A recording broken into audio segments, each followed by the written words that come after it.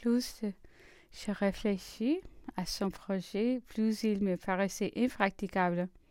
Elle est plus grande que moi de près d'une demi-pouce.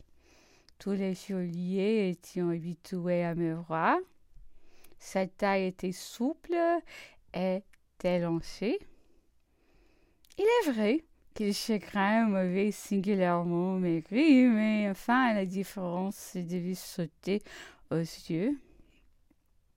De notre côté, j'étais si bien préparée à mourir. Je remettais, il est vrai, aux délibérations depuis 2 jours, et je ne ferai pas usage de l'armée que j'avais cachée. Toute cette toilette du bureau, cette marche si longue sur une charrette et la conciergerie à la grève me donnaient de l'émotion, mais enfin le cœur restait ferme. Et voilà qu'il me faut détourner les yeux de la mort pure, mais j'étais dans tous les états d'un projet de fuite impossible à réaliser et qui me paraissait extravagant. Les burlesques allaient se mêler à la tragédie, car je serais repris sous des habits de femme, et peut-être arrondir la barbarie de me produire aux yeux du public sous le ridicule travestissement. Mais de notre côté, comment la refuser? Elle paraissait si heureuse de son projet, si assurée de son succès. Ne pas lui tenir parole sera la tuer. Et le lendemain, on dit que je me tourmentais encore de ces tristes pensées. Elle arriva, j'ai pris tel que, en me quittant levé au soir, elle avait fait prendre ses porteurs le chemin de la rue du Bac, et qu'elle avait quitté sa chaise à quelques pas de l'hôtel des affaires étrangères. Monsieur Radou lui avait conseillé de faire une dernière tentative auprès de sa ministre. Mais pour arriver à lui, il fallait employer la ruse. Elle demanda au Suisse l'appartement de M.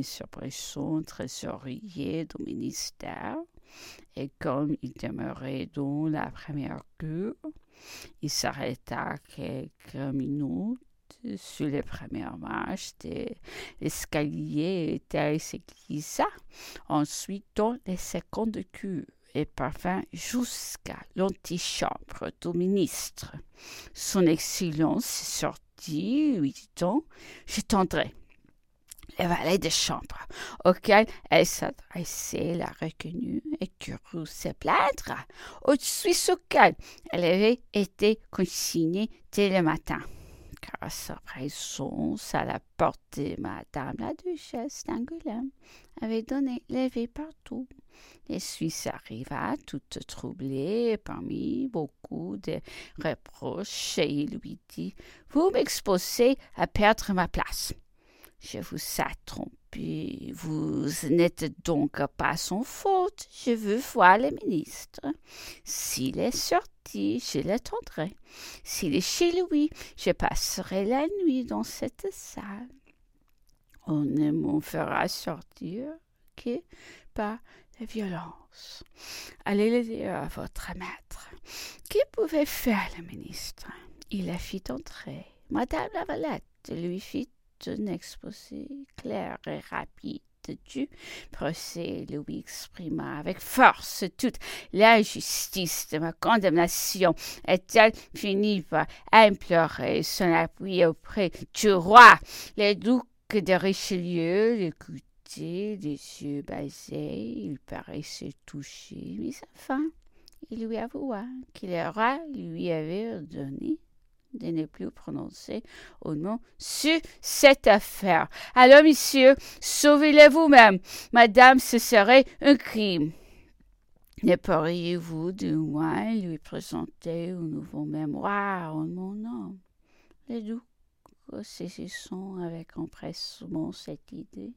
Je lui répondis, je le veux bien. Envoyez-le-moi demain à 8 heures et je vous donne ma parole qui sera remis dans le délai à Sa Majesté. Je suis allée, me dit Amélie, chez l'avocat depuis ce mémoire. Monsieur de Richelieu, j'ai reçu ce matin. Il doit être maintenant dans les mains du roi. Cependant, mon rejet s'exécutera ce soir et ne serait plus temps demain, sans doute, puisque nous n'avons reçu aucune nouvelle du château. Je vais entrer dîner avec vous. Conservez votre fermeté. Nous en aurons besoin. Pour moi, je me sens sans cœur du courage. Je peux 24 heures, pas peu au moins, de plus, ajouta-t-elle en soupirant. Je suis d'ailleurs exténuée de fatigue. Elle avait raison de compter les heures. À peine était-elle sortie que le concierge entra à midi. Un des rédacteurs à la quotidienne est venu me demander s'il était vrai que vous aviez fait venir 4 confesseurs et s'il peut imprimer dans son journal. 4, c'est beaucoup. Et qu'avez-vous répondu? La vérité, c'est que je n'en ai pas encore fait entrer un seul. Je vis bien que c'était un avertissement détourné. Il faut encore attendre. Tantôt, je vous donnerai l'adresse d'une ecclésiastique. Toute la journée est encore à moi. Il ne me répondit rien et se retira en remuant la tête. Bientôt après arriva monsieur de Crevoisin. En entrant, il se jeta dans mes bras et se mit à pleurer. Je le fis asseoir. Je cherchai à la calmer. Ma tranquillité le remit un peu. Le curé de Saint-Sulpice sortait chez moi, me dit-il, et ne vous refusera pas ce secours spirituel si vous l'exigez, puisque vous êtes son paroissien, mais je vous demande de grâce pour lui.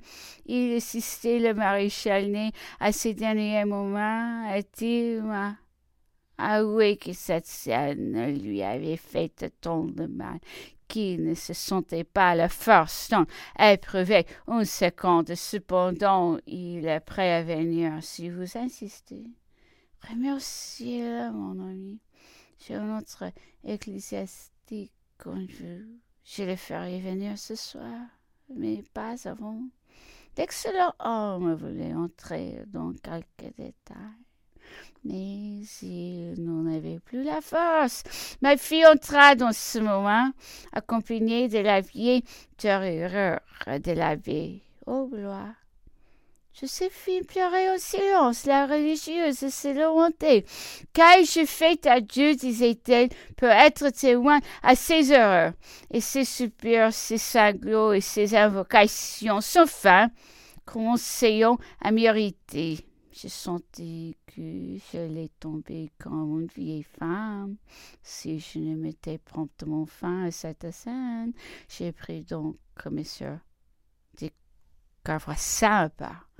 Embrassez-moi, retirez-vous sans bruit, votre douleur me fait mal. Adieu, n'oubliez pas. Et je le conduisis doucement à la porte. Et j'aurais voulu conserver ma fille beaucoup plus longtemps, mais ce jeu me déchirait le cœur. Je l'ai pris sur mes genoux. Sa tête s'abandonnait sur ma poitrine.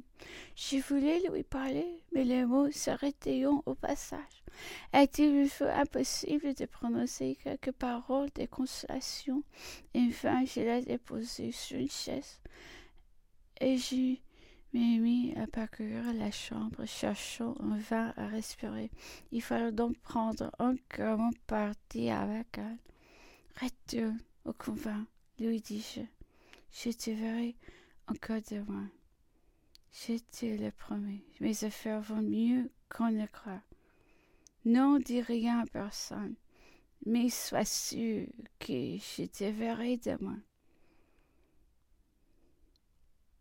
à peine fut-elle partie, que toute ma fermeté m'abandonna.